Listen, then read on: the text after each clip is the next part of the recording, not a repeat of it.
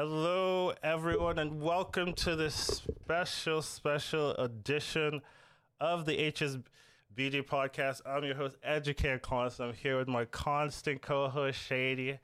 Shady, how you doing? I'm doing pretty good. We've got a great show. We've got two special guests for you guys today. We have John McIntyre and Dom Kalkos. Uh, John is the Hearthstone Battlegrounds lead designer, and Dom is game designer for Hearthstone Battlegrounds. How are you two doing today? Oh, whoops.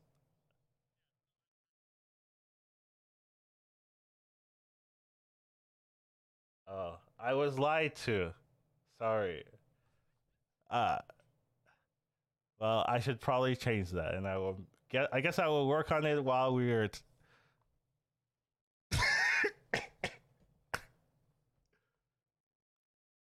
Uh, uh, I, wait. I'm muted.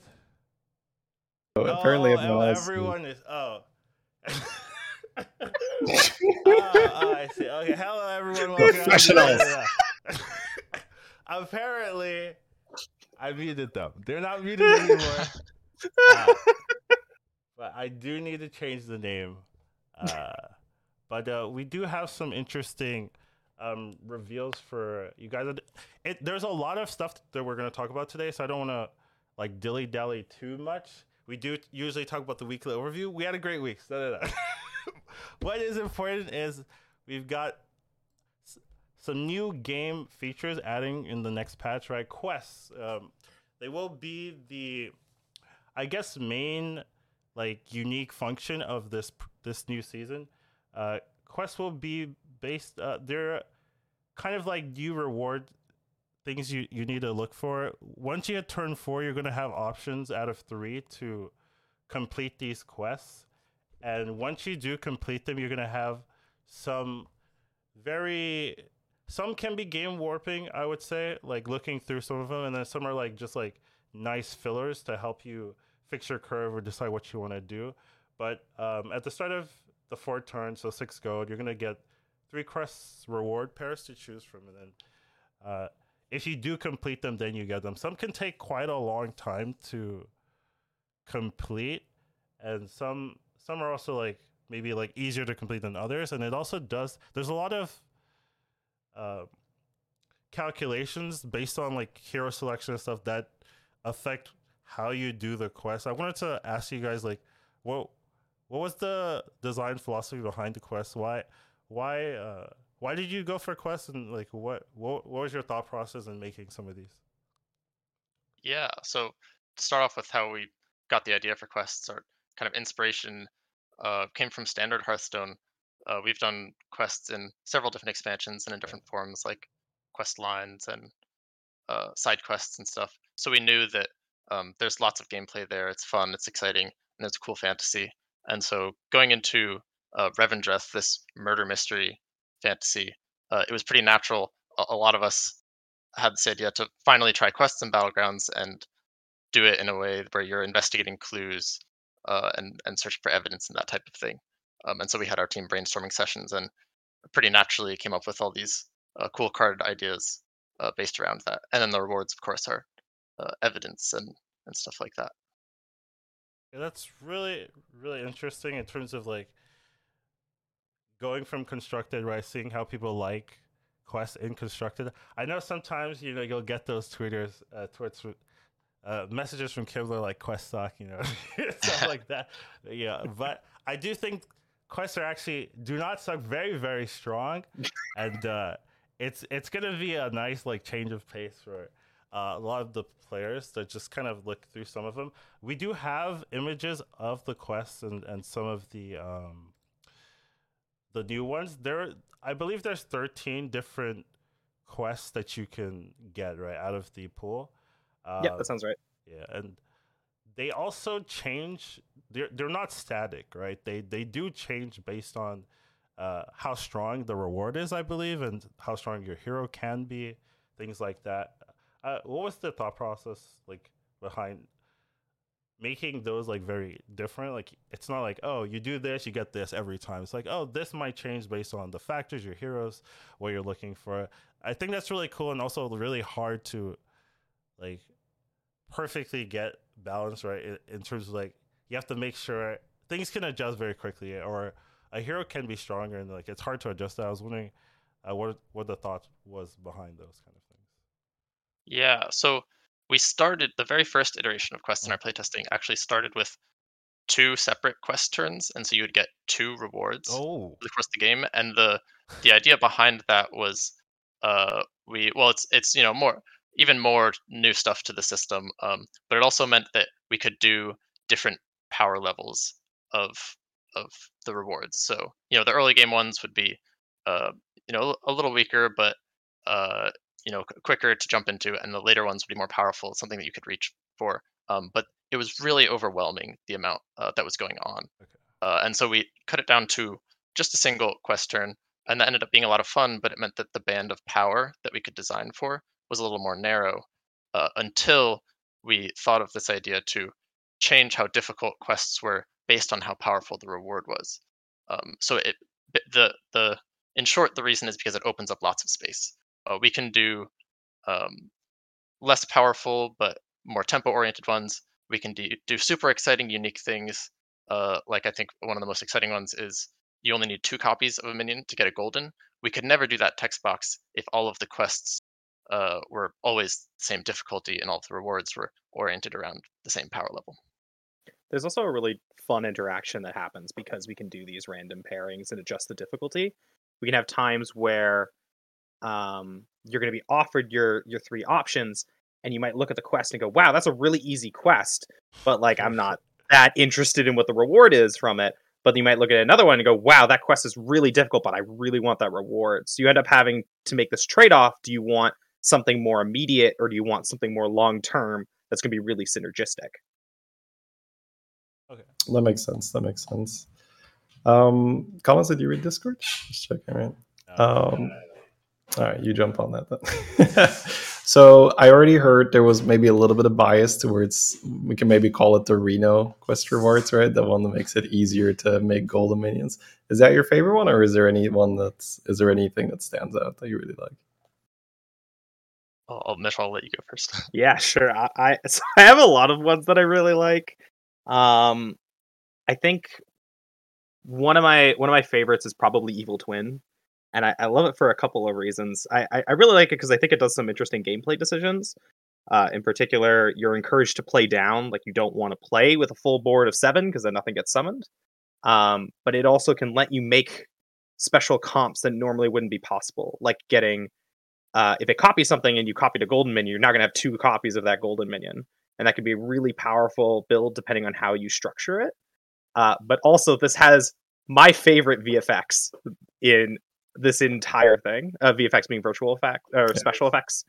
And I really want players to play with it because it's just like my favorite thing. Awesome. So like maybe a little bit like the hero right now that we have that uses splitting image. You can, but then much more targeted. You can. Yeah, it's way more targeted. Yeah. And you can end up doing really interesting decisions because of that. Like one thing that I like to do a lot in testing is get a faux reaper and then just make it gigantic, because then it's going to double up and you have 2 faux reapers. And it also means you consider putting things on it that you normally wouldn't. Like a lot of times you don't actually want to put like an Annoyo module on it because you typically don't want taunt on a cleave. But when you have 2 of them, you're like, I'm kind of okay with this. And they're also going to be my largest minions. And it then makes you think about your decisions a little bit differently than if you were just buffing it normally. Sure. That makes a lot of sense. I think my favorite one, for kind of a subtle reason, is Victim's Spectre, which is after each combat, you get a plain copy of the last friendly minion that died. So it's a little bit like Rafam, but it's the last friendly minion instead of one of the first minions. And at first glance, it's mostly like just get some extra triples of minions that you already have.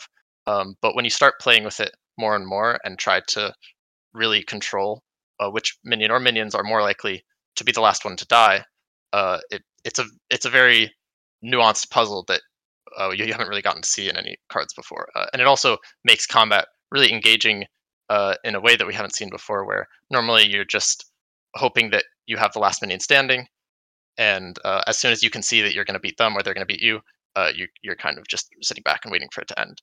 But when it matters which minion is the last one to die, you're really holding out on, funnily enough, sometimes your best minion you want to die instead of your random low tier minion, so that you deal more damage. So it kind of changes up some of the small moments that you take for granted. That makes me think about the buddy meta, where sometimes I would completely get destroyed in a fight, but I'm like, yes, I got that good hit. My buddy meter Exactly. filled up, right? So yeah, okay, we can see that here, where it might not be so bad to lose, and we see in some quests it's actually incentivized that you're going to be losing. Something I think about a lot when designing is the idea of giving little victories. Like, I think it's important that there's things that players can always find joy in, because if you think about the game as a whole, it's a competitive game. You're playing against opponents. A large chunk of the players aren't going to win, so there still needs to be ways that they're going to be finding joy in the experience, and having things to root for, having those exciting moments, having power spikes can help deliver a great experience, even if you aren't necessarily winning that one match. Nope, that sounds good for sure. That's I've had that feeling with the buddy meter, so I'm like, yeah, that's good, that's great. Can't always be winning. Is there any? Yeah, go ahead, Colin. I do want to talk about the 13 quests in itself. I kind of have them in like bundles of like 5 and 4. Sure. And just kind of discussing those quests individually. I do want to try to cover everything, even though there's so much, we might not cover everything, but I do want to try. The first 5, witness protection is you have a friendly taunt when you're attacked a number of times. Like we have 8 there. Then we have unmask the culprit quests, lose or tie 3 combats. We have unlikely duo, so you have to play a specific number of like 2 different minion types. So this one is like Nagas and demons, and then we have assemble a lineup, which is summon. So it's not play, it's summon a specific number of minions. So like this one's summon 20 minions. And then we have track the footprints, which is have Bob's Tavern refreshed 10 or so times. So out of those 5, like anyone jump out to any of you 3 particular? When I'd be looking at the summon one, I'm immediately thinking like some Brand Khadgar stuff, if it's summon instead of play, so to really ramp that up. Would that work? Or that should work. Yeah. Okay, cool. The summoning one's kind of fun because you can choose how you want to complete it. There's some ways that you can do it where you can just do it the normal way of playing minions that you buy from the shop, but there's things like Death Rattle comps, Khadgar comps that can get you a lot of extra procs that can help you complete that quest a lot faster. This is also, as just a general thing, a lot of the quests are going to be easier to complete during the shop phase, but there are some that can be completed in both phases or only completed in the combat phase. Something like the taunt, getting attacked, that can't happen during the shop phase, but it can happen in combat. But the summoning one, you can do it in either. Particularly, I think the taunt one is like the hardest one to complete. Personally, I'm like, wow, I need to buy taunt minions and I need to get attacked. And if you have like one taunt minion, that's going to take like 8 turns, right? That sounds forever. So that's the one that jumps out to me as being like extremely difficult, which is funny because I mean theoretically it could not be, but I think it might be one of the harder ones. Moving on to the next, I was just going to say the taunt one can definitely be one where you're already set up for success by the time you get to the quest turn. But sometimes you see it and you don't have any taunts, so you don't want to pick it. It's very hit or miss, I guess. This one I can really think like a lurker with a bunch of the taunt spellcraft on it. That's perfect here, right? Yeah. Just take the damage. You can also do you can take advantage of one of the minions we released in a little while ago, which is Sparring Partner, because you can both give something taunt and it itself has taunt. So it gives you one minion gives you 2 procs, which is really useful. So I think my recommendation is if you do go down the taunt route, picking up an early Sparring Partner can make a really big dent in your progress. That is very true. Maybe I'm disrespecting how available it is to get taunts if you want it, right? The thing is, like, there's not like a big drive to get taunts, so like you're not like forced it. But if you like really want taunts, it just might be like, well, I just get a Sparring Partner and we're halfway there. So that's pretty cool. Yeah, on average, it's probably one of the more difficult ones, but there's still ways and specific heroes that can get it done a lot easier. That is very true. If you get like Lady Vosh, and then you get the the hero power, then bam, everything's taunted and you activate it like super quickly. So that is a big deal. Next 4, we have Sorted All Out. It's a quest. Order your minions from lowest to highest attack for combat. That one is very interesting, right? Like very unique questing, because that is almost the opposite of what people do, right? Usually people just order from highest to lowest, so it's like, oh, just actively, do the exact opposite of what your brain tells you to do. So pretty interesting. We've got Invite the Guest, buy 7 minions, pretty simplistic. We have Find the Murder Weapon, increase a friendly minion stats 15 times. So that could be pretty easy or hard depending on your hero. And then we have Follow the Money, spend 25 gold. And the numbers can change, so it's not like you're always going to have 25 gold or something like that. It can be lower or higher depending on a few criterias. Yeah, Sort It All Out has it is definitely one of the most interesting ones. It kind of came from the goal of changing how warbands look going into combat. So, obviously rewards and quests change how you play in the recruit phase, but it's also fun to make them impact what warbands you go up against in combat. And for the most part, that was our inspiration for rewards. But we were thinking, well, what if a quest made your comp look differently? What if you go into combat and your opponent has done something weird with their board because of this quest that they have to complete? And so this is kind of what came out of that. And don't want to spoil anything, but there is a hero coming out at some point that has fun moments with this quest because you almost want to order in this strange way anyway. It took me a second, and now I know who you're talking about. Okay, yeah. I can already imagine looking at someone's board and be like, I know what quest they have. Just like there's no way you would. We will see what quests that our opponents are playing, right? Yeah, I'm just saying without looking at it, right? It's like, okay. You'll only kind of see the quest. So you do see the rewards specifically. If you mouse over on the leaderboard, you'll see what quests they have and whether or not they've earned it. But you won't see what rewards they have and whether or not they earned it. But you won't see the quest. But during combat, you can mouse over your opponent and see that specific opponent's quest. Oh, okay. So you have to be fighting the opponent to know exactly what they're looking for. Yes. Okay. That's good to know. But you always know what the reward is, which is a big deal. So that's pretty important.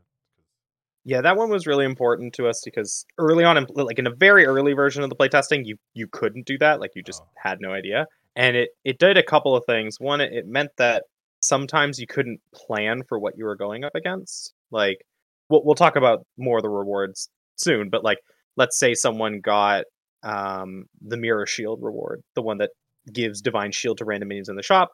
You might want to tech around Divine Shield and buy some sort of AoE or buy Leroy's or something like that. But if you have no idea that's what's coming, then you aren't going to plan for it. So that helped a lot, but also it let you plan multiple turns ahead if you can see someone's working towards something really, really powerful. If you can see one of your opponents early on in the lobby, they picked Pilfered Lamps. I am scared of this player. This player's going to pop off later. I need to make sure that I'm ready for when they do. Okay. That's good to know that we will be knowing what the what rewards they have, because I do think that's pretty important to know what to play around, because some of the rewards that I've seen so far, they do encourage a specific game plan, right? And if you know what the game plan is, it increases the chance you can counter it. So that's really nice. And then the last 4 rewards, we do quests. The last 4 quests. Sure, I mean they know what I'm saying. Exhume the bones, trigger 6 friendly death rattles. Dust for Prince, add 15 cards to your hand. Cry for help, play 6 battle cry minions, and then reenact the murder. Have 18 friendly minions die, which is pretty mean to have that as your quest, but it's okay.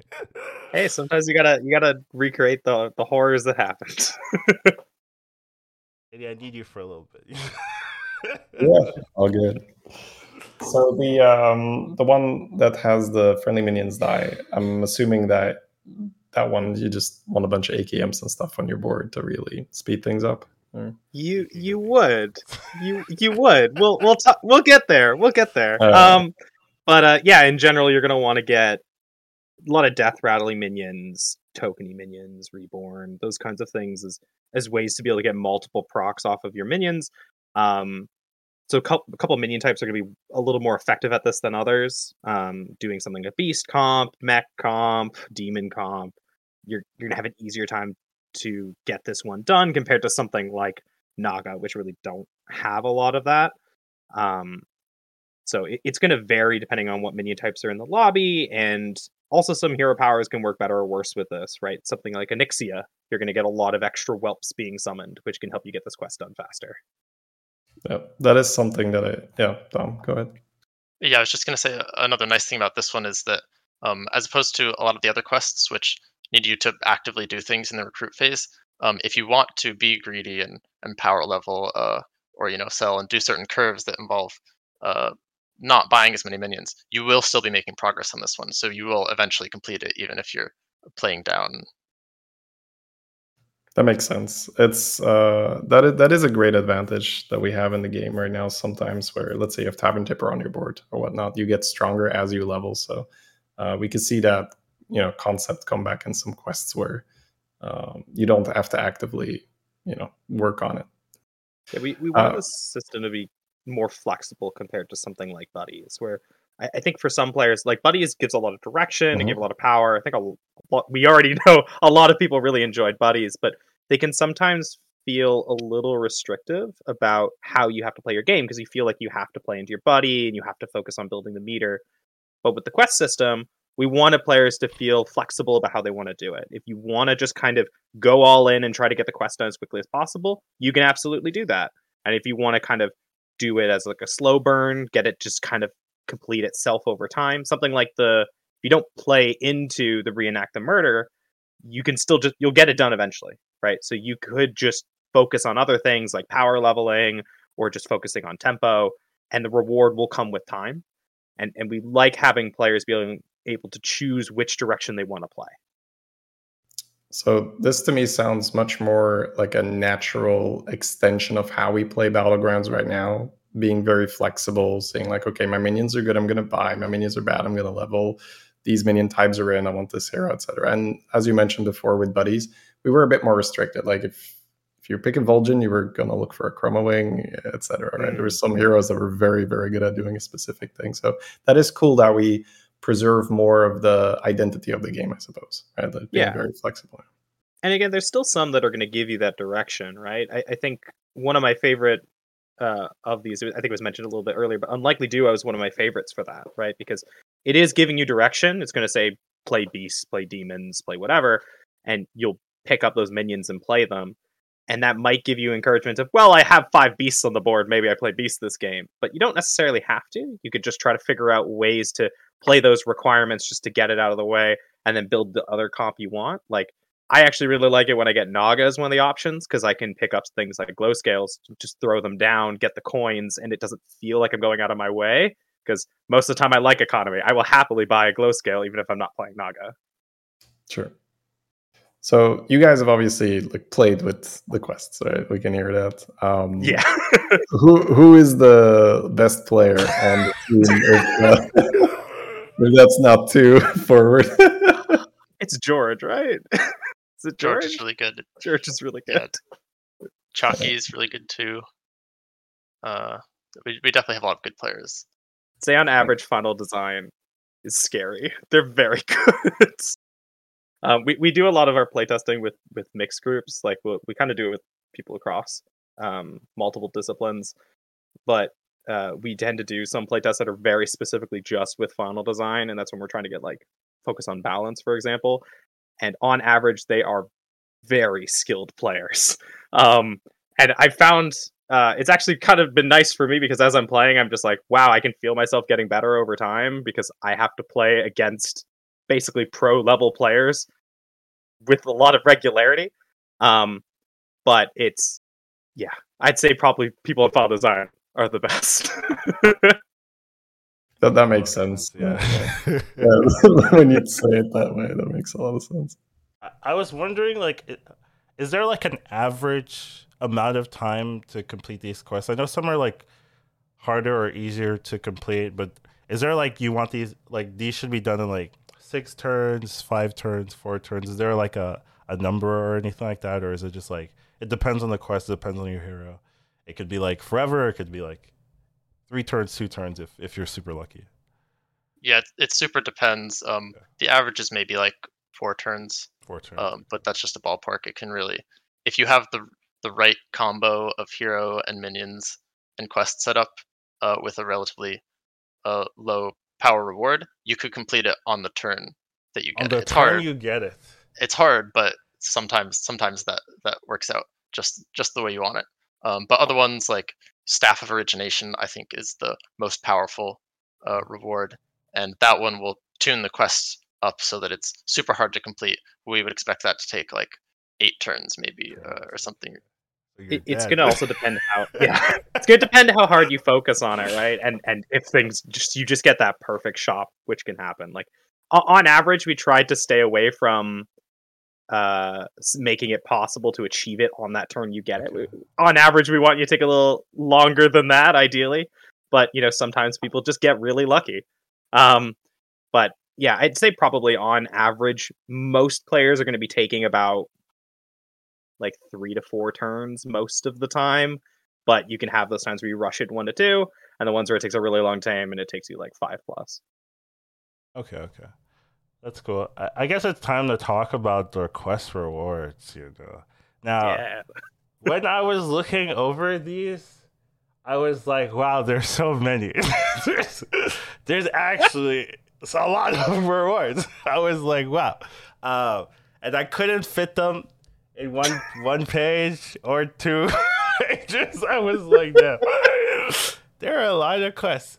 But we're gonna try to go over, the ones we have here, and they all look pretty interesting, right? So, I mean, if we just kind of go through the list of these ones, Snicker Stacks, either turn 2 friendly minions trigger their battle cry. So that kind of reminds me of like Murlocs, the young Murkai, I believe. That it's kind of similar to that. Stolen Ghost, start of your turn, make your left and right most minions golden. Now this one scares me. Like, being able to make minions golden is like really powerful for combo decks, and having 2 of them can be really synergistic. And there are some comps that already have like their premium units that you want golden at the left and right, so it just fits perfectly. Oh, I'll play a Goldrin comp, and then I'll have a Baron, and it just fits. So that's a really scary one if you are going combo decks. Evil Twin, start of combat, summon a copy of your highest health minion. That one could be pretty cool. There's a lot of synergy with that one. Ritual Dagger, after a friendly Death Rattle minion dies, give it +4/+4 permanently. So there's a decent amount of comps that use Death Rattle. The ones that like jump out to me is like Beasts and things like that. So that can be pretty powerful, but it feels more like a tempo thing, and then you kind of build out of it. Like, it's not, you don't have to like fully commit to that one. Anima Bribe, after you sell a minion, give its stats to a minion in Bob's Tavern. This one's pretty cool. It reminds me of Daryl, right? Like, that's what I think about when I read this. And I wonder if there's gonna be like some really cool Daryl synergies if Daryl gets this and you're like, well, I'm just gonna, dance on everything, give everything stats, and just like stack power infinitely. So that one seems pretty cool. Devil in the Details, end of turn, your left and right most minions consume a minion in Bob's Tavern. So very Felbat-esque, I would say.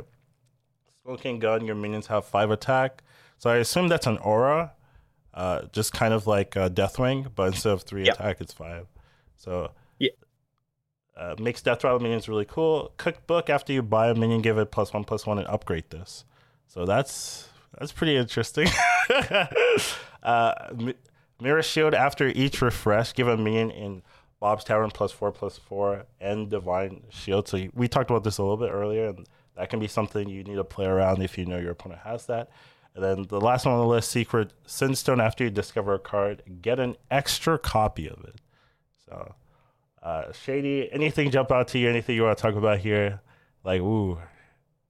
Yeah, for sure. So the one you mentioned, right? The one for combo like Buster and Baron, just make Buster and Baron golden. So this one I think can be super high tempo because you get, some of the other quests are a bit more ramp like, where you're gonna get a lot of reward but not immediately, and this one is just like bam, you got 2 good minions, you're probably dealing 15 to the next opponent, right? If not always. Yeah, I think you actually bring up a really good point, right? There's a mix of outputs that we tried to go for. Something like this is very tempo oriented. I mean, sure, there's value things you can do. You could get it to go on an avenge unit, for example, something like Doomsayer, so you can get extra demons out of it. That can be really effective for value, but a lot of times you go in tempo. Versus some of the other ones, they're definitely value oriented. They're a bit of a slow burn to get online. There's a couple really fun things you can do with stolen gold. I think one of my favorite is making permanently gold Terragosas. That is a lot of fun. A lot of people love doing that, and it's very annoying. And then there's a trickster in the front, and the Gosas go in the back. Yeah. On average, Terragosa is probably going to be a very powerful minion with the quest system, because there's a lot of quests that do stuff during the combat phase, and Terragosa can get extra value out of those. I haven't even thought about that. Yeah.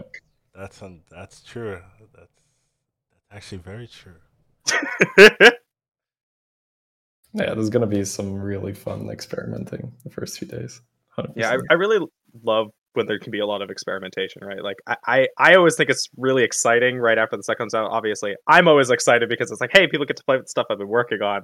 But I'm extra excited to see everybody discover things, and I think there's a lot of stuff in this that people get to discover. Lots of synergies, lots of little hidden secrets. I think there's a lot of cool stuff. All right, well, there's more secrets rewards to talk about. So next session we have Ghastly Mask. Add a type of minion to your hand. So add at the end of your turn a minion to your hand. So and then your end of turn effects trigger twice. So I assume you're gonna get 2. Is that how it works, or am I explaining it correctly, basically, for Ghastly Mask?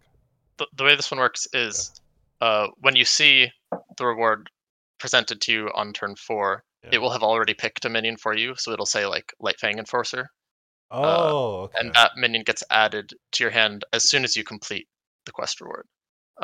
But the minion that's chosen will always be an end of turn effect minion. So Lightfang, Razor Gore, Mithrax. Can there's this a pool of, I also think, be 8 or a so. micro mummy, or No, so there's some very low tier ones that we just didn't include because it's just not value enough. We did debate letting Micro Mummy be one of the options, and we decided, all right, let's give you a little more power. Let's make it a little spicier. So I think on average, you're probably we have like a curated list somewhere, but on average, I don't think you can get anything below about tier 3 or 4. You're mostly looking at higher tier minions. Yeah, if it's Micro Mummy, this is never getting picked. So,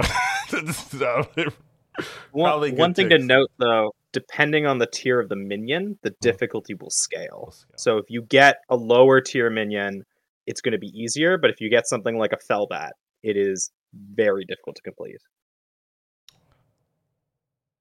Do you even watch Felbat? Right? It means that you just run 2 demons, right? So it's like Felbat. Or is it? I guess you run 3. If you're on tier 6, you can run 3. Yeah, that's true. So you want Felbat. Yeah, no, Felbat's good. But that means you can't run double Felbat, should you? See, therein lies the rub. That's the nerf. That's our secret nerf. Then you get a golden Felbat, and then that one is. They're not thinking that far ahead, Shady. That was my secret strat right there. Yeah. All right, let's talk about some of the other ones. Theodore's Parcel. At the end of your turn, give your rightmost minion stealth until next turn and 8 health. I've talked about this one with like Jeef and stuff, and he was very scared because of Leapers. You just have a Baron stealthed with Leapers. You're just like just a lot of value. So that one also scares me a little bit, but should be fun. And Once minions get attacked, like they don't lose stealth, do they? They have to attack first to lose the stealth, if that's correct. Yes, they have to attack. They can still get hit by like Soul Juggler Right. or Mechano Tank, Right. and Zap does take precedence over. Right. So if you did try to do the Leapfrogger thing and you haven't buffed your Rivendare at all, Zap will still play around that.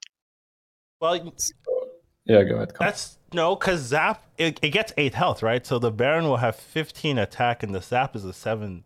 Yeah, maybe you need to buff Zap. So you need. You'll probably need to a buff couple the times. Zap. Good Yeah. point. Just get a Zap, hit it with Uther. You're good. It's fine. Yeah, my question was going to be, was this deliberate, like the plus 8 HP for the Baron Zap breakpoint, or was it just kind of random? Originally, the stealth. Well, very briefly, it was only stealth, but we found Yeah. that just wasn't enough to compete with the other rewards, basically. So the plus 8 health makes it so, especially since you might end up going in a different direction as you're picking up this reward. We just want something that feels good no matter what you're doing. So if you have to pivot out of beasts because you just can't find your Rivendare or whatever, then you'll still have something that feels good. Constant 8 health buff every turn. That makes sense. Yeah. Oh, it gets 8 health every turn. Yes. Oh, the health, I didn't the even health notice. buff is permanent. Yes. Oh, the it's stealth better is than I thought. temporary, but the health buff is permanent. you're gonna have like a 36 health Baron. Like, okay. Yeah, we can already. Yeah, you just made it out. It's all figure good. stealth. You could just rotate the stealth slot, indeed. Yeah. Okay. Yeah, no, I missed it as well when I Yeah. initially looked at it. Oh. Yeah, That's there's, better there's than I certainly a thought. lot of powerful things you can do with Yeah, it. that is a lot better than it looks at first glance. There are other funny moments too where like you want your trickster to have health. So you put it on the far right and start scaling it, but it's not going to do you much good that combat because it's going to have stealth. And then later you move it over once you find your Baron. Okay. Yeah, so when you taunt a stealth minion, it doesn't do anything. It's just It's gonna Yeah, stealth. Yeah. stealth takes precedent over taunt. Sure, that makes sense. Once it loses stealth, then the taunt will work. You could actually do some sneaky stuff because of that. It's really hard to plan that far ahead, but you could try to set it up that you're like, oh, I want this to gain taunt later to protect my stuff at a later point. It's just really hard to predict that far ahead in a combat on average. For sure. This is another cute one with Terracosa too. Give it permanent stealth if you want that. Does it? Oh, does it get permanent stealth? Oh, okay. Because it says until. Oh, next actually, turn. no. I'm sorry. End Yeah. of turn. Damn. Okay, I mixed that up because it used to be start of combat. It used to. Okay, ignore me. There was a period of time where it was an in-combat effect, so it was permanent then. I'm Oh, sorry, okay. Terragosa. You only get to do I other baited you, I'm sorry. shenanigans. All right. Next up, we've got Teal Tiger Sapphire. This is a buddy effect, actually. Minions Most and Yeah. Minions and Bob's Tavern have +1/+1 for each time it's refreshed this turn, and that instantly reminds me of Felbat, right? Like that. Those Durham Felbat was so strong, and you're putting it back in. So definitely something to look at if you get this secret. And demons do have to be in, but if they are in, then this is juicy. Yeah, this is definitely a really good demon reward for more stuff than just Felbat. There's a lot of fun things you can do. But yeah, I think it's a really fun reward. It actually is a fun kind of design insight thing. When we were trying to design these rewards initially, we actually tried out a couple of different buddy effects as rewards to see how they would feel. And like a lot of them didn't feel quite right. They didn't feel quite as exciting or as impactful as you'd like, but this was one of the ones where like, no, this gameplay is still pretty satisfying and there's enough ways to take advantage of it. So this was one of the ones that kind of like survived through that process. That's very cool. I can imagine some of the buddy effects being like very, very underwhelming or extremely toxic. And you're just like, we can't do either. A lot of them are really niche, which was the main problem, right? A lot of buddies call out the specific hero power, and it's like, well, all these are basically out the door. Like we can't do any of them. But there was a couple that survived. This is also a good one to bring up. One of the other ways in which quest difficulty is changed game to game based on minion types. And so knowing the strong synergies with demons here, we found that balancing around Felbat meant that in lobbies without demons, you didn't really want to pick this reward. And so what we do is if there aren't demons in the lobby, we make the quest for this reward easier. And so you end up using it in a different way, but you don't have to struggle through it in the same way that you will to get the power that it would have in a demon lobby. Okay. That's That really is cool. that is really, really good. Are there a lot of requests that are specifically minion type balanced, or was it mainly just here for Felbat? There are a handful. Snicker Snacks, which is the end of turn trigger battle cries one, is easier without Murlocs. Sure. And those are some of my favorite moments because it's with Murlocs, it's a lot like Young Murkai, and you kind of know what you're targeting. But without Murlocs, you get it earlier, and then you can do cute economy stuff or cards that discover like Reef Explorer, and they'll generate random stuff for you. In general, we were trying to pay a lot of attention to balance with this system because there's just a lot of moving parts. So it's probably something we're obviously gonna be paying attention as it gets live and as players get to play with this. But in general, we have just so many knobs to play with here. We can ban specific pairings of quests and rewards. We can ban specific quests or rewards from heroes. We can make requests easier or harder depending on the minion types. We can adjust the rarity of them so that they show up in less lobbies. We just have a lot to play with so that we can make sure that we're giving a really fair experience. Yeah, it's always hard to know how players are going to break your game. Essentially. And you can imagine like, oh, like, maybe they'll do this, maybe do this, and like day one it's like cookie crumbling, and you're like, oh, so it's always good when there's a lot of knobs. Like, okay, well, thank you for catching that, players. Let's fix that. So always happy to see that there's a lot of room to maneuver and make sure things are very fair for the player. So I love to hear that. There's still a lot of rewards to talk about, though. We've got. I know. What are we even half? Are we even halfway? I think we're like barely halfway. I know. I was like, there's so many rewards. I was like, oh, this is way more than I thought there'd be. But yeah, we've got Red Hand at the start of your turn. Give a minion in your hand +12/+12.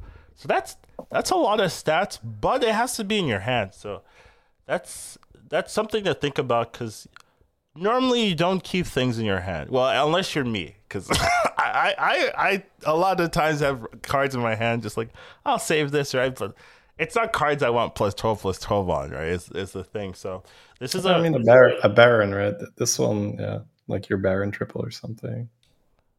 There's a lot of little cute things you can do with this one. Like if you play a hero like Rafam, and you consistently push the button, you're always going to have a minion in hand because you'll get added during combat and then buffed at the start of the next turn. So there's little things you can do like that to make sure you have something in hand. One of the things I always did is I would play mechs with this and keep a magnetic in my hand. Ooh. So that next turn it would get buffed and then I can immediately slam the tempo down on a minion I care about. I love how you're giving us like here's little tips. Like, yeah, no, I want people to have fun. Look, I can guarantee people are going to find lots of really fun, interesting ways to take it. I'm just giving just a couple breadcrumbs, little hints of things that I thought were pretty cool. It's kind of broken. Try this. Yeah, fine. Very cool, but yeah, it now sounds better. Immediately. We've got Victim Spectre. After each combat, gain a plain copy of the last minion that died. So you talked about this, Dom, right? You said this one was really cool, where you can do a lot of things. I also like this one too. When I was reading this, I was like, yeah, this sounds like me, right? A lot of Paris, a lot of triple potential, and you get to manipulate which ones you want to copy, and having a lot of copies of like cards you really like can be really, really strong. So I'm a fan of this one as well. I think this one can be really good. I did think of you when I saw this prize. So. You did think of me? Yeah, I was like, Carlos is gonna like this for sure. I look at the more tempo stuff. I'm like, yeah, it's nice. Carlos like, yeah, he's gonna want the extra cards. You know me, shitty. Another hidden body. Discover another minion of your tavern tier can be earned endlessly. So that's a pretty interesting wording, right? It means that this reward, I assume, once you complete it, you have the option of completing it again, right? So you'll have the same, I assume the same difficulty level. Yeah, same difficulty, same input. So if you paired this with something like Unlikely Duo, and it was like Naga and Murlocs, it'll do that again. So it's again playing Nagas and Murlocs. But if you had it paired with something else like Follow the Money, which is just the spending gold, then it's going to get played again with the spending gold. So you get to keep doing this over and over again. And this one was kind of a fun one because the power level of just discovering from your tavern tier isn't really that high, especially compared to the rest of the rewards. Right. But the fact that you get to just keep doing this over and over again gives you a lot of flexibility. And if you do something like rapidly power level to get all the way to tier 6, well, then you can just use it to get tons of tier 6s.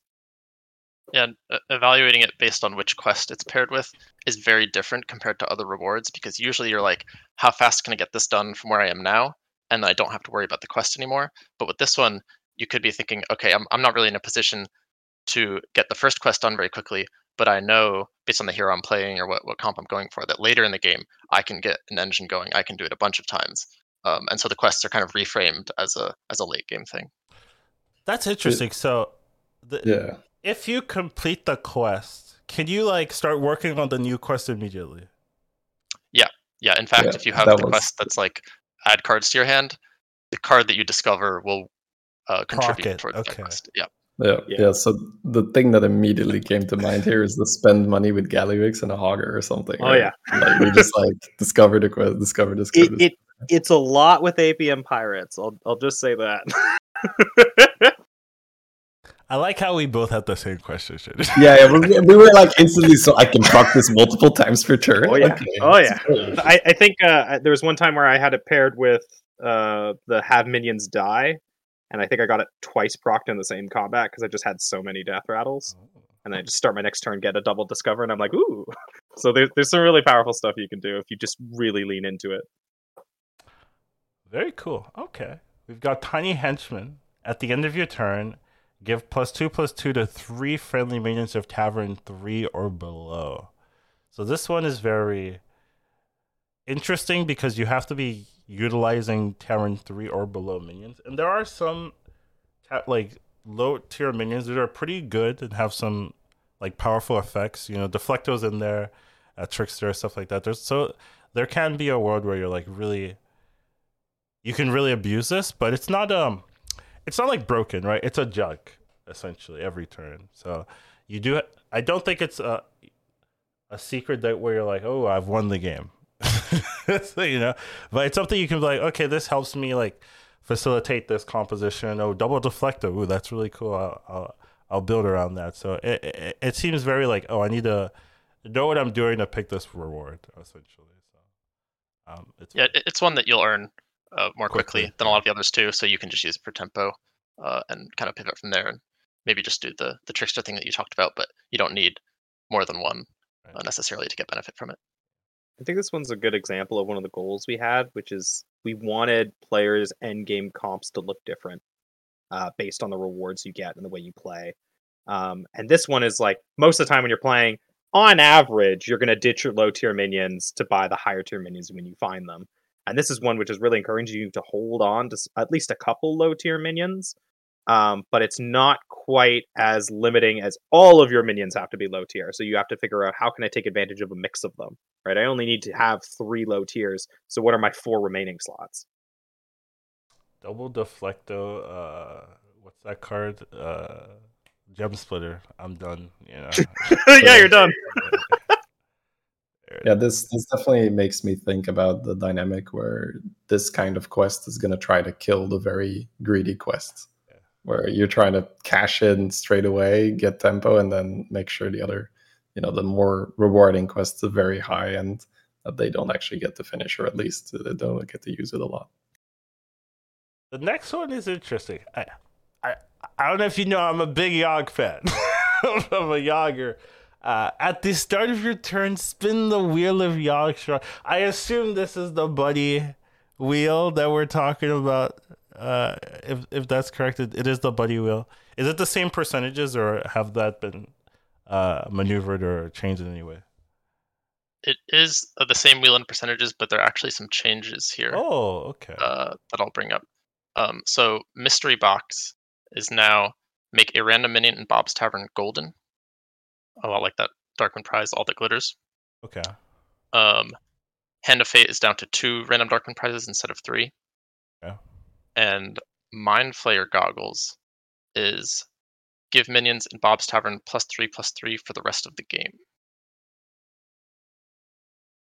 Okay. So the low roll on wheel was the puzzle box, I think, before. Like, well, I mean, that's obviously subjective, right? But so that is now making minion golden. So okay, that's Yeah, that that is one not was a low in roll partic- anymore.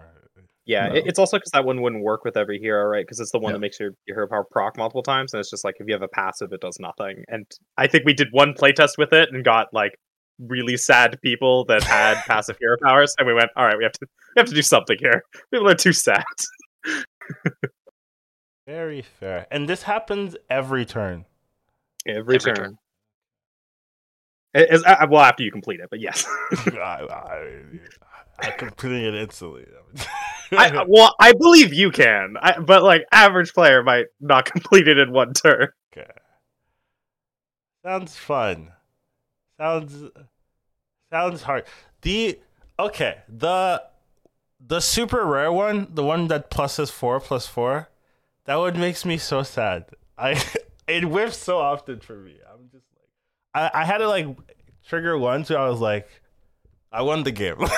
To be fair, like it was like, this is too many stats, like for no reason. But the other times I'm just like, I got like +8/8 and I was done. I was like, oh, that was it. So It's all in the spirit of Yogg. yeah, it is pure Yoggish for sure. All right.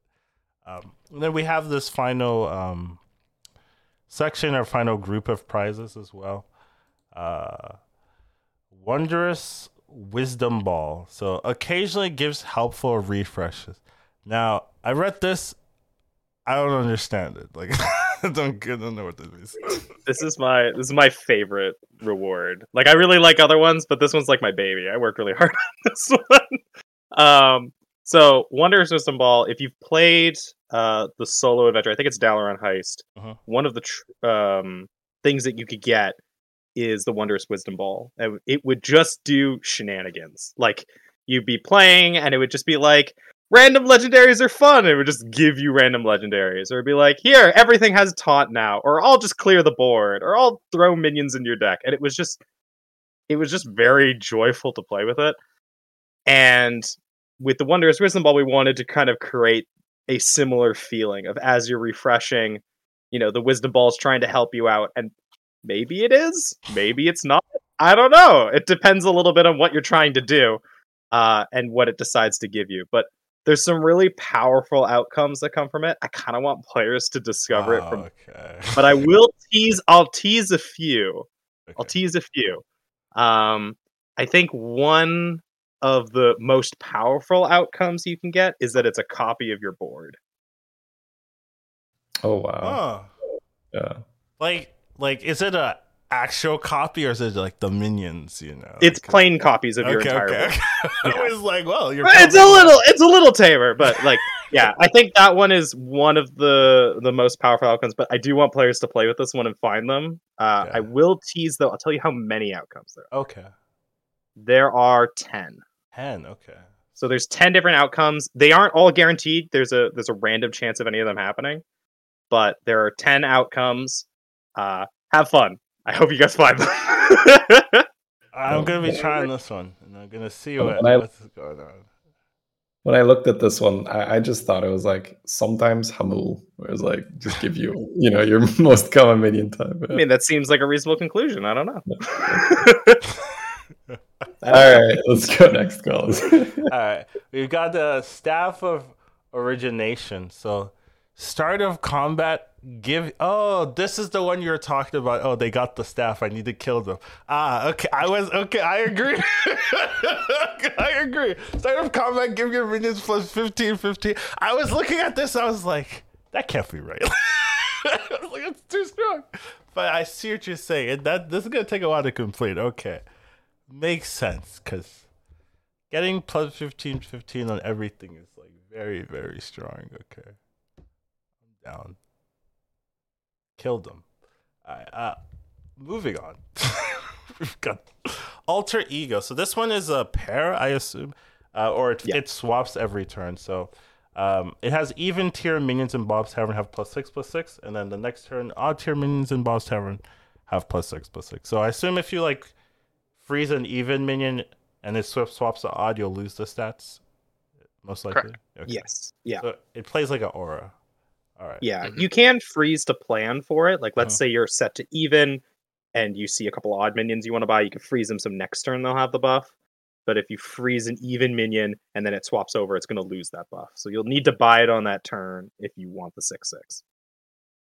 So, yeah, I was just wondering if Cookie Chemist interacts with any of these tavern buffs, making it permanent, like we see now with Nomi, for instance. It should. I mean, yeah, like it's maybe a bit random, and maybe we need to figure it out whether that will work or not. No, it should. Yeah. Okay. Aura buffs get locked in when you swap those stats, so it should work. And then next one, we have the Friends Along the Way. At the start of the turn, gain 2 random minion types, so random Nagas, random Murlocs, random Mechs, that kind of thing. So it just gives you a lot of economy, and you get at the start of the turn so you can plan, I got these, okay, let me see what I can do with these. So pretty simplistic, right? Like nothing crazy, just like helps you with the economy and helps you plan, these are pretty good. And I assume the minion types get locked in, or it doesn't swap, so you're always getting Nagas, you're always getting Mechs and stuff like that. So yeah, it stays locked on that minion type. You'll know which one it is when it's offered originally. Like, it'll be offered as, at the start of your turn, get 2 random dragons, and then you'll know that's what you'll get for the rest of the game. And it can be really powerful because you can plan around that, right? Sometimes one of the fun things that can happen is the input is something like, play Murlocs or Beasts, and the output is get dragons. And you're like, this seems like a really weird mix and match. But at the same time, you can try to plan around that. You just try to go a tempo route with those 2 minions on the first one, and then try to plan a value route with the output. And in the worst case scenario, if it doesn't work out, it's at least 2 gold every turn. Okay. There's no like neutrals. No, there's no neutrals. You're gonna get a minion type.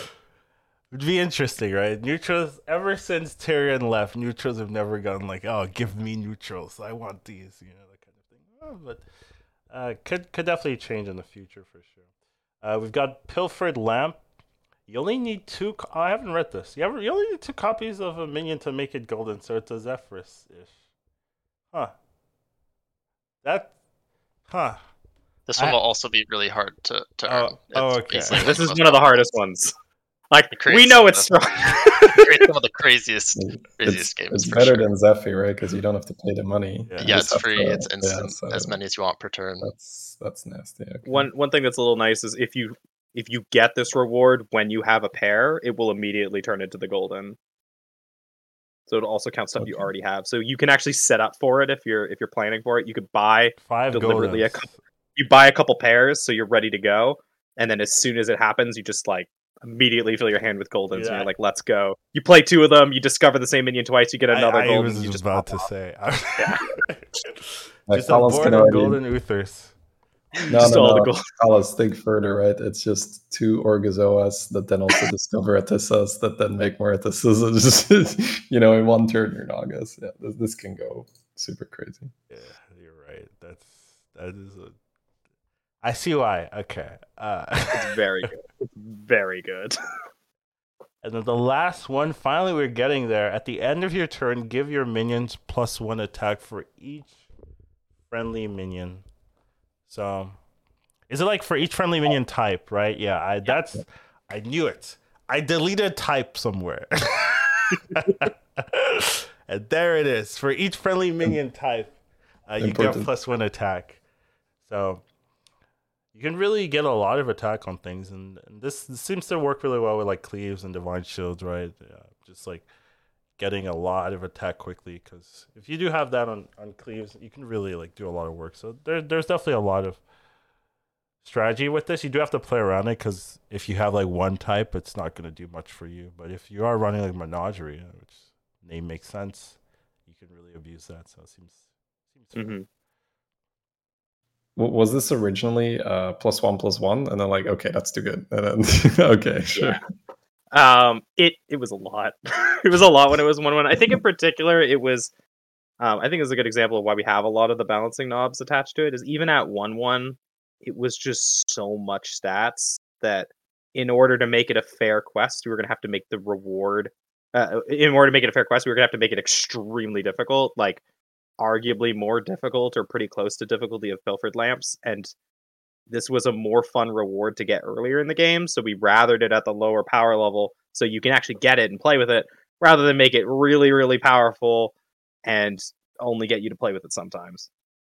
Yeah. It's a big reason why the most powerful rewards are ones that help you right away, or at least can help you right away, as opposed to being scaling that needs even more turns to do anything for you. Yeah, that Yeah, makes that a lot of does, sense. for sure. Yeah. You don't want to, like, you're gonna oftentimes be single digit HP or so because you have to wait so long. So in order to Mhm. try and recover, you need the immediate benefit. Okay.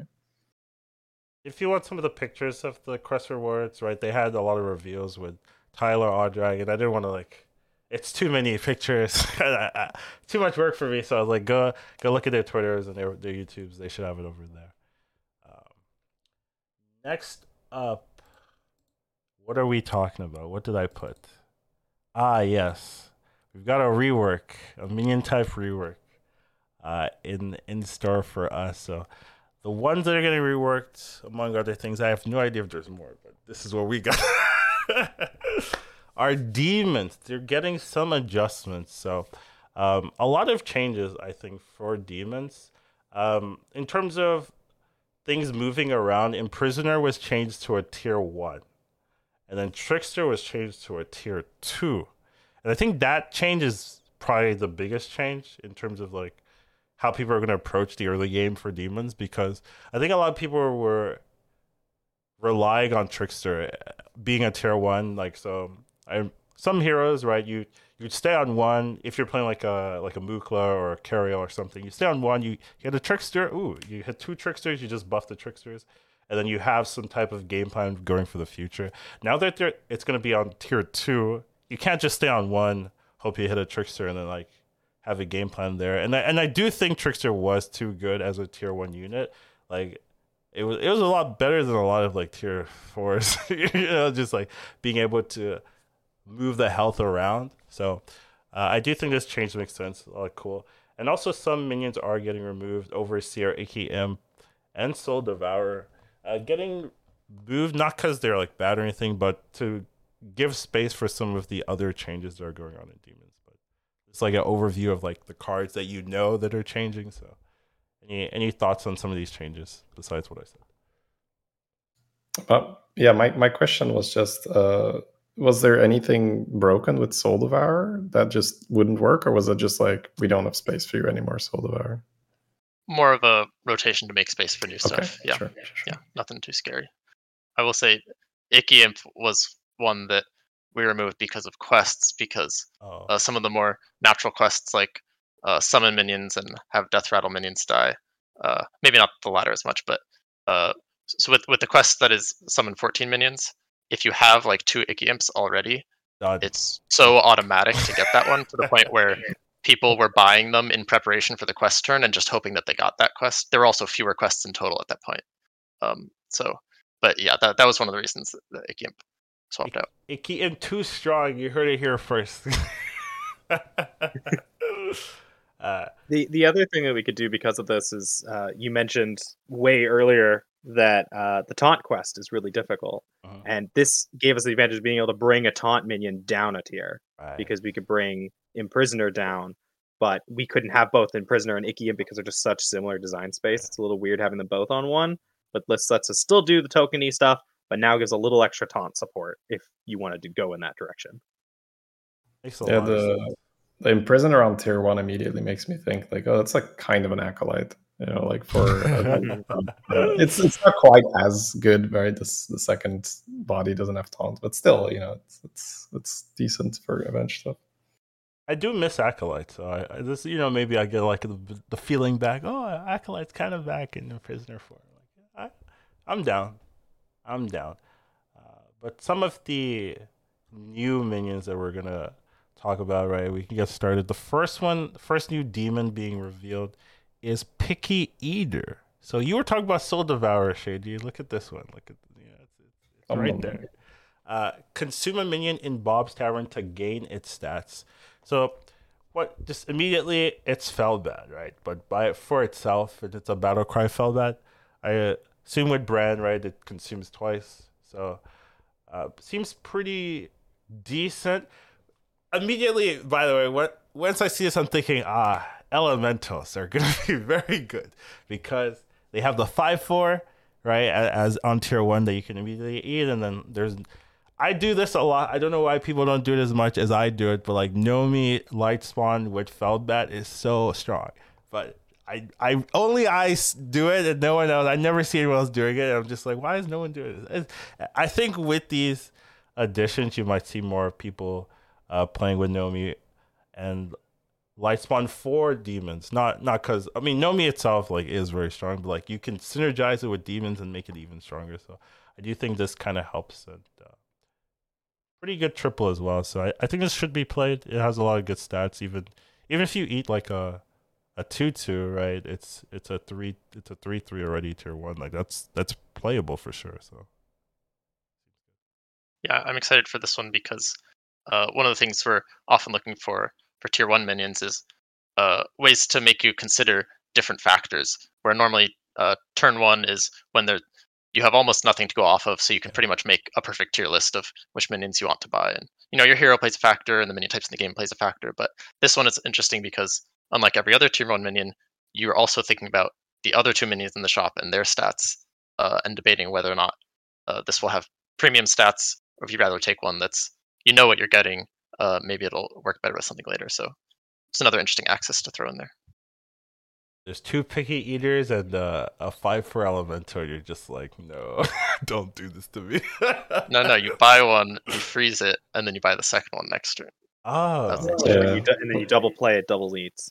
Or I was thinking like you get like an alley cat or so, and you can use the alley cat, cycle it out of the shop, and then eat the bablette that's next to it. So yeah, that's some cool stuff. So when we see people with no board on turn 1, it might be a Picky Eater in their hand. Or they're trolling.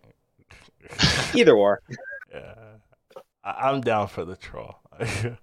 Next one we got is Piggyback Imp. So it's a 2 mana 4/1 with Death Rattle, summon a 4/1 Imp. So another Death Rattle minion, but the base attack is significantly higher. So you can very easily 2-for-1, right? There's a lot of 4/4s, 2/4s on tier 2. You drop this, it kills a 2/4, it kills a 4/4. Like it's done its job very well. So pretty decent minion. Doesn't really have like late game potential per se, right? But good tempo if you need something from tempo, I think. Go ahead, please. I was just gonna say we were playtesting some of these other changes for a bit without Piggyback Imp and found that Soul Juggler type demon comps didn't have enough fuel. So just wanted to make sure that the token dream of demons was still alive for players who enjoy that. Right, without Icky Imp, right, you are missing a lot of that, right? Because Soul Juggler Icky Imp is the line. I just looked at this and compared it to Imprisoner, I suppose, which is moving down a tier, and I was like, okay, I'm pretty happy buying this instead of an Imprisoner, unless I need to taunt, of course. So it's kind of like a Cyclone a little bit in terms of tempo, where it's like 4 damage, but it's not quite as flexible, of course. No Divine Shield, no Wind Fury, but yeah, for tier 2, looks pretty good. It's a pretty solid minion, and also if you play Constructed, this is also an existing Constructed minion. This is one of the ones that came out in Alterac Valley. But yeah, we like having those little moments where there's kind of the overlap between the 2 modes, just because for players that like playing multiple modes, you can go, oh, I know that minion, and you get the moment of recontextualization where you get to think about, oh, well, maybe this minion didn't have a moment to shine in Constructed, maybe it has a moment to shine in Battlegrounds. And in Baron. Was there maybe any... so I'm not sure how much is given to this, but sometimes we say that tier 2 isn't quite as strong, where we see players either staying on tier 1 for an extended time or skipping ahead straight to 3. Was there maybe a consideration of let's put like more of a powerhouse in terms of tempo on tier 2 to just make it a bit more appealing for people to stay on tier 2. We do talk about that type of thing, yeah.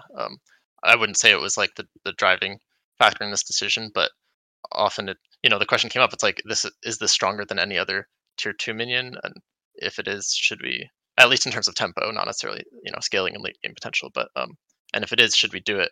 And that is one of the factors. It's like, well, maybe tier 2 should be stronger if it's not being used as much by a lot of players. It should be stronger. Sometimes I'm on tier 2 and the tier 1 players beat me. And I'm just like, why? Let me hit them. I love them. But yeah, moving on, we've got Mind Musk. So this one's very interesting. Yeah. What, did I pronounce it wrong? That's fine. Muck is fine. Muck. You're good. Mind Muck. Okay, fine, Shady. It's whatever. Choose a friendly demon. It consumes a minion in Bob's Tavern to gain its stats. So, very similar to the tier 1. The Picky Eater, right? But you get to choose the demon it eats. And you don't choose the demon it eats. You just choose which from the demon. It's still random, even though it doesn't say random. But you do get to choose which friendly demon is doing the consuming. Okay, yeah, you get to choose which demon eats. Yeah. So the upside here is you can actually build a big minion instead of, I've played 2 Picky Eaters and I'm kind of capped now until I get a golden one. So yeah, and sometimes what we saw some players do is they'll play like a double Picky Eater. They want to hold it for the triple, but they don't want to sell them off, and they're starting to not grow enough. You can start using Mind Mucks on them to be able to get them even bigger until you do find that triple. Play it again. Maybe you found a brand. It's just good times. Right. Does this work with brand as well? Right. Yep. Okay. It will eat 2 minions in the shop, but yes, it will work with brand. Yeah, this is gonna be really some brand synergy. You hearing this? Brand's making a comeback. That's good. Yeah, I think it's funny because a lot of people when they're playing with brand right now, the main use case that you think about is Murlocs. Like Murlocs is one of the most powerful ways that you can utilize brand. Now demons are also another powerful way to use them.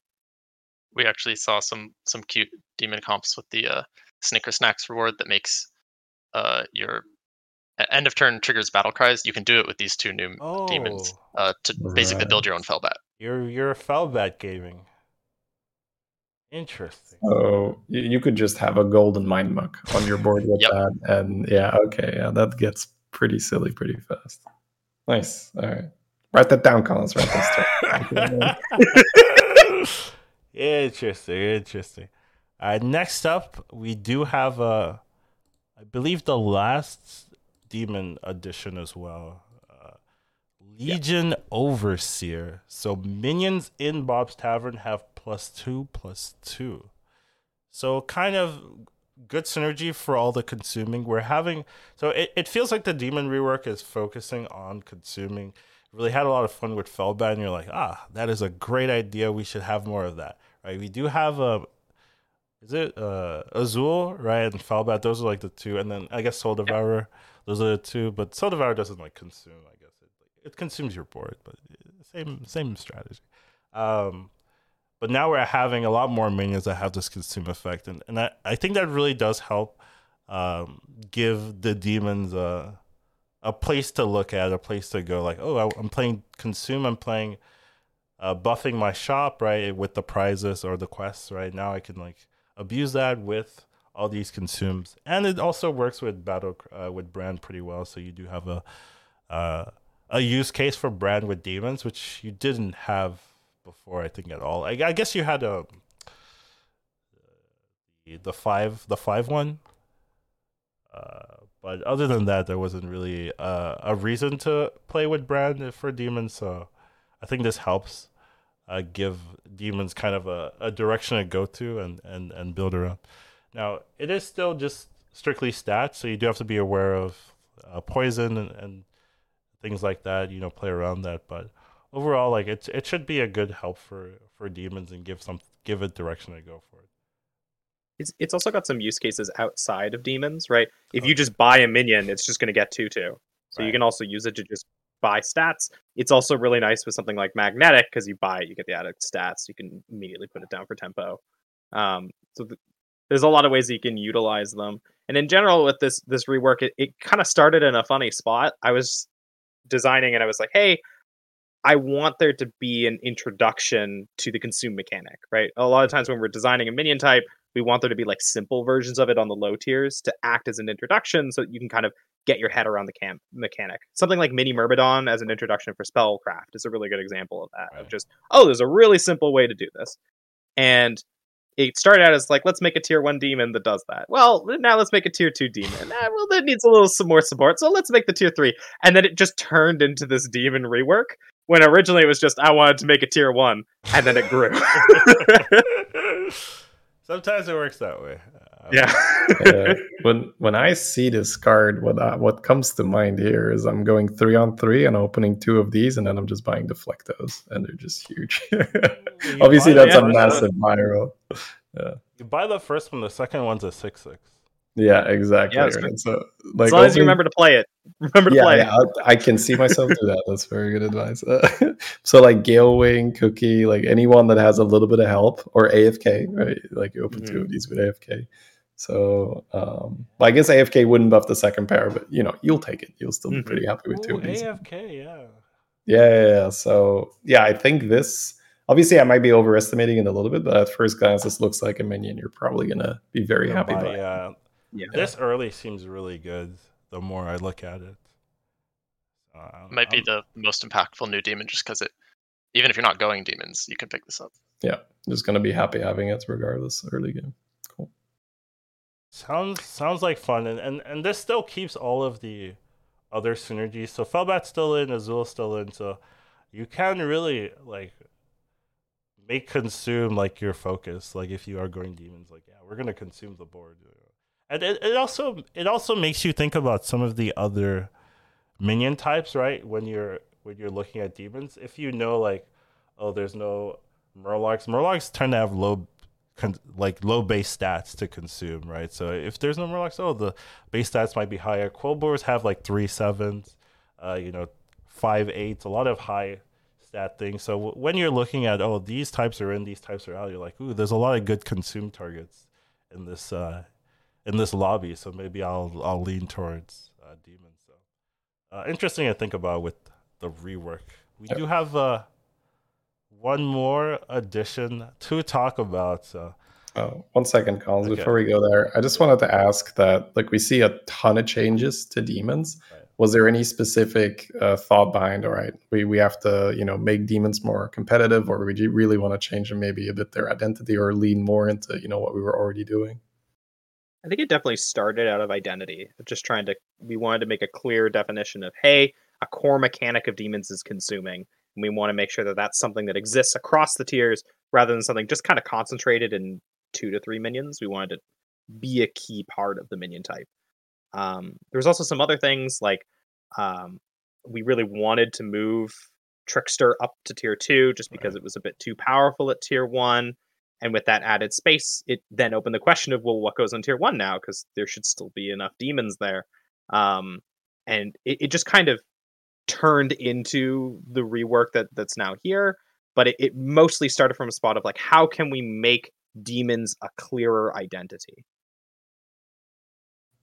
Okay. Yeah, I mean, this looks like a ton of fun to play with. So. I have a lot of fun with it. All right, Collins. Please, by all means, take us away. No, I like it. The less I have to talk, the better I'm doing. You know what I mean? But we do have one more change, one more, I guess, mini rework as well. So I know we're gonna get a lot about this one, but poison is being changed. So S-Siphon removed. Gone, out of here. Toxfin's back though. So this one is interesting to me because the small amalgam is here, and that was what people would do. They would just run amalgam, Toxfin, what's it called, a neural module, and then they're like done. Like you make 2 of those, like I kill 4 units, I'm done. We're getting that back, and I do think SI Finn was kind of like a weird card to balance because when you play SI Finn properly, it's like very obnoxious. All your minions have poison. There isn't much to do. You don't have to buff them or do anything. You just get this one card and you're like, well, I'm kind of done with my comp. Let me find Selfless Baron and, and move on. Where Toxfin does require a little bit more interaction, you do have to find the card, play it, find another one, play it. It does require more work.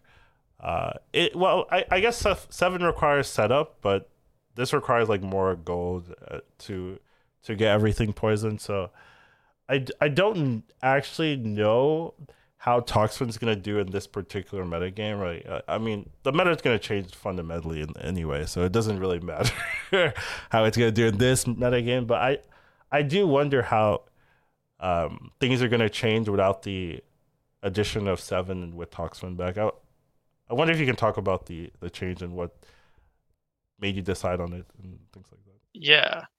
So I would say between these two poison Murlocs, there's not necessarily one that we think is more fun or more skill testing or more toxic, pun intended. But we find that swapping minions that people have known and enjoyed before for other minions, it's novel and new for players who didn't get to play with that old one, who weren't around when Sefin was here before. It's a little nostalgic for players who enjoyed Toxfin before and have missed it. And also brings in new synergies, new interactions with cards that have come out since then. So in this case, Young Murkai, you can use to trigger Toxfin and kind of do the Sefin thing by like building your own little synergy. So that's cool. But in this case, another factor here was that a lot of rewards are stat generators, and so with Toxfin, you'll see a little bit more poison splash, but a lot less 7 poison boards, and so it will make rewards more impactful, both in terms of your opponent's the opponent of poison, the health that they've gained will matter, but also when you're trying to do a poison comp, any attack that you've gained from reward will matter more because you don't have 7 poison. Okay, that's very interesting. So we're kind of focusing on letting players play with the new poison, or like, well, not the new, but like different poison mechanics. You're not saying like, oh, Toxfin is just better than 7, so we're changing it. It's like, well, they're both interesting cards with their strengths and weaknesses, but we want players to play with both of them essentially over time, and that's definitely a way of looking at it. I don't have like a preference personally. I don't know if you do, Shady. If you feel like I used to really like playing with Toxfin, and I think that I prefer Toxfin a little bit more. I think Sefin is. I liked Sefin more before the nerf. I think ever since, it was, no brainer, right? It was very good. So ever since the nerf, even if you have a setup for it, you're not guaranteed a proc. Whereas before, I think it was even in with Acolyte at the same time, like old Sefin and an Acolyte. That was, you play one Acolyte, you're guaranteed a proc, or one Scallywag, and you're done. So I think because now Sefin, even with a setup, sometimes fails. I do like this more, and I do like the argument as well, where you're incentivized to keep some stats. Like sometimes you have a Mithrax and then you make some poison stuff, and a lot of the time with Sefin, you're like, am I selling this 80/80 Mithrax to make a 4 health poison? I probably am. So let's just, so less of that. So that is cool.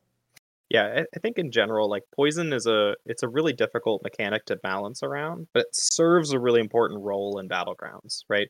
If let's say you had a world where there was no poison, there was no Leroy, there was nothing, then if any player just kind of got an early lead, they would just snowball to a victory, and there's nothing you can do to try and come back, especially if you notice your opponent's outscaling you.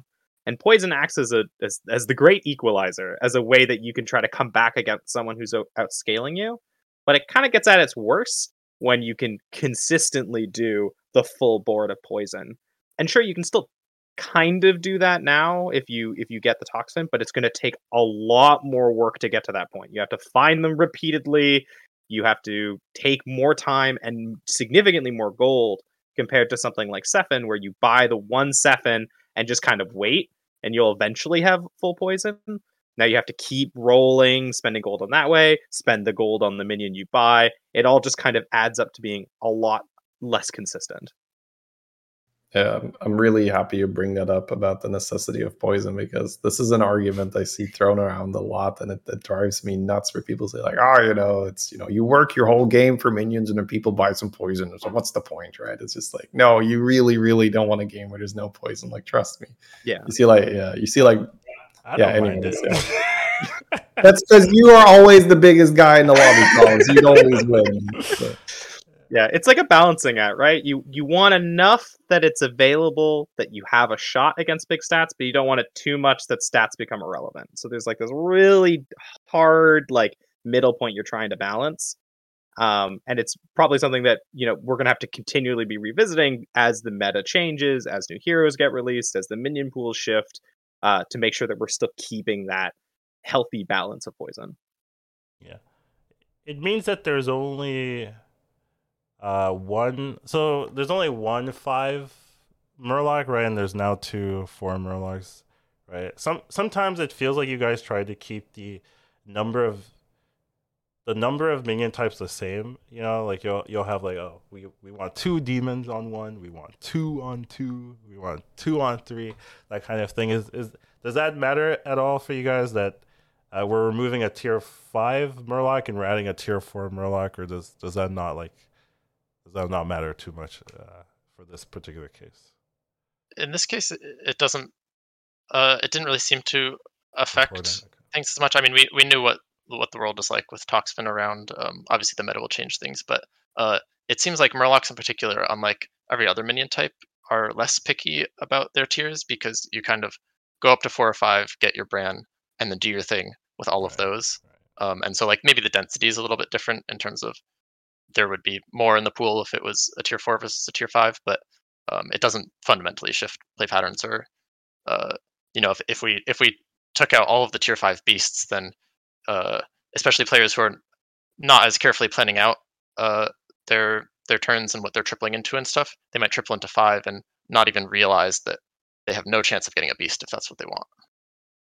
Okay. Yeah, I think it's important that, like, at the different tiers, you have stuff you care about. It doesn't necessarily need to be of that minion type, right? Like, mechs or beasts really care about finding Baron on 5, but Baron itself isn't a mech or a beast. Or Murlocs really care about finding Bran. Maybe demons now really care about finding Bran. And if that's the case, you don't necessarily need to have a ton of that minion type on the tier. It just matters that there's at least some that minion type will care about. Okay, that makes sense. I was just wondering because sometimes you'll like remove a minion and add the same minion type. I'm like, okay, they're trying to keep a balance, but just was curious here. On average, we try to keep the balance, but I think sometimes it's okay to go a little high on a tier, a little low on a tier, and we can always make adjustments if we end up going too low or too high. Yeah, with Murlocs, it seems to make sense that it's not too relevant, right? Because once you get Bran, it's all just a mix of, all right, I just want stats and stuff. Let's go. Let's start buffing. Okay. All right. That's kind of all the stuff we have here, right? Between quests, the quest rewards, the new minions, and some balance changes. I was wondering, should you have anything you want to add? Any questions you want to ask them? Anything from chat or whatever? I mean, I'm really looking forward to it. It looks awesome. There's a lot really cool stuff. Normally it's like the day 1 and day 2 stuff. You can be like, yeah, it's gonna be cool, but this is gonna be a lot of things to figure out, because there's just gonna be so many things to see. Okay, which quests are worth it? Which ones are like a little bit too low on the tempo for like maybe a really high level lobby where everyone's really strong, really fast, and yeah, it's just so many things to look forward to. So cool stuff. Thank you.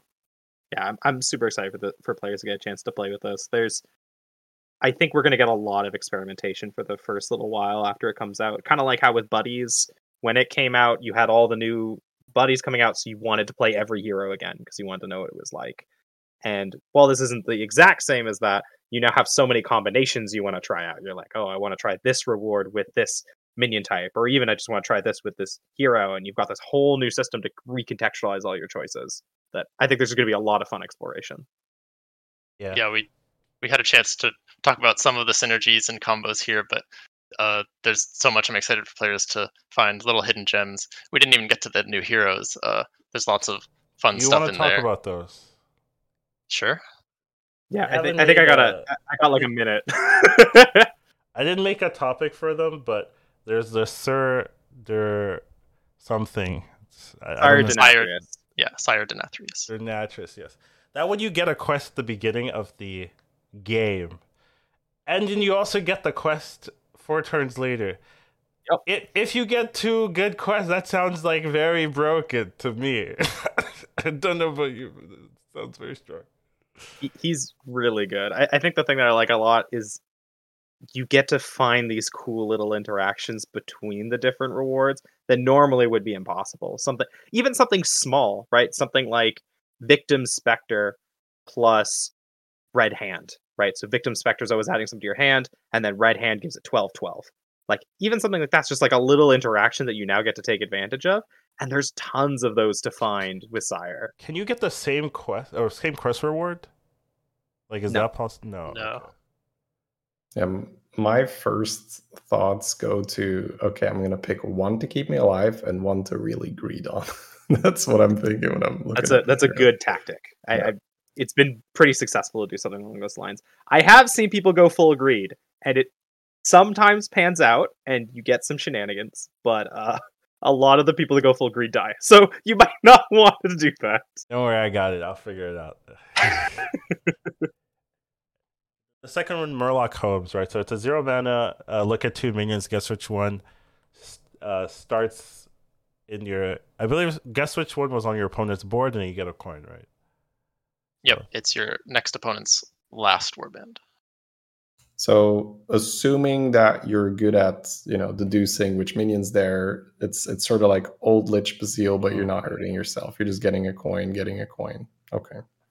Can you use this turn 1? No, because they did not have a previous combat. Yeah.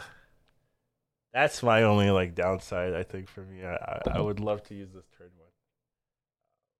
1. Yeah, I'm certain Dom can talk more to it because Dom spent a lot of time messing around with the logic behind. Mm-hmm. But we definitely tried to make you feel like a detective with this hero. There's a lot of clues you want to try to keep an eye out for to try and help you figure out, which minion are you actually, which one's the real one and which one's the fake.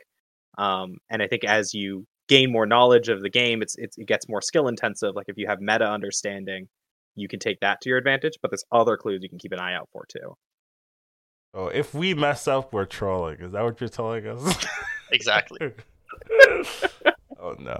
Don't tell that. What was there? I'm assuming that when your opponent has a certain minion type on the board, maybe the fake minion that is offered is going to be a bit more in line with what they could have, or is it just going to be something completely random? It's clever like that. So sometimes you'll see they have 5 Naga, and you see a Naga and a Beast, and you have a pretty good idea. But a lot of the times, we'll purposely show you 2 Naga so that you have to make a more interesting, calculated choice. Sometimes we'll show you 2 non-Naga, specifically so that you have to consider which minion did they hold on to, or why did they pick that one up? Is it a Savannah Highmane just for tempo?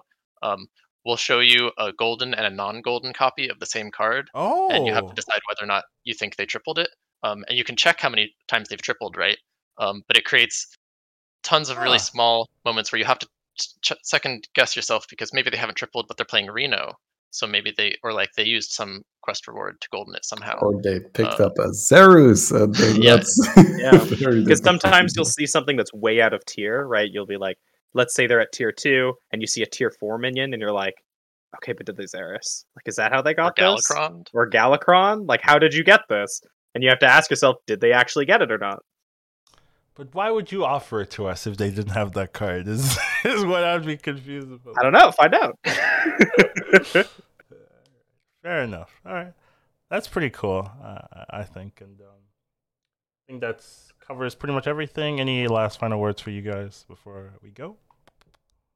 Like that. Just excited for everyone to see the new stuff and keep giving us your feedback. Of course, we want to keep improving and balancing and adding new fun stuff. So we love to hear what you're enjoying most.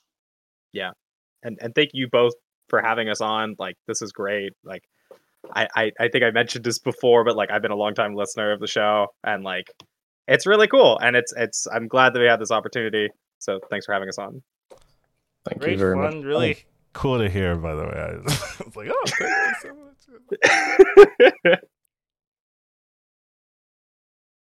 Can I say something, Shady? Nah, I'm good, Collins. I'm happy that we're wrapping this up. This has been very memorable episode. So good stuff. All right. And thank you guys for joining us here. We do have, you can send us feedback at hsbjpodcast@gmail.com. You can find us at Collins, Etiquette Collins on Twitter, Twitch, Shady Bunny on Twitter, Twitch, Dom and Michael. Michelle. Please, it's John. Yeah, for you it's John, Collins. For you it's John. Yeah. Anyways, thank you for joining us, and we'll see you guys on the next time. Take care, everyone.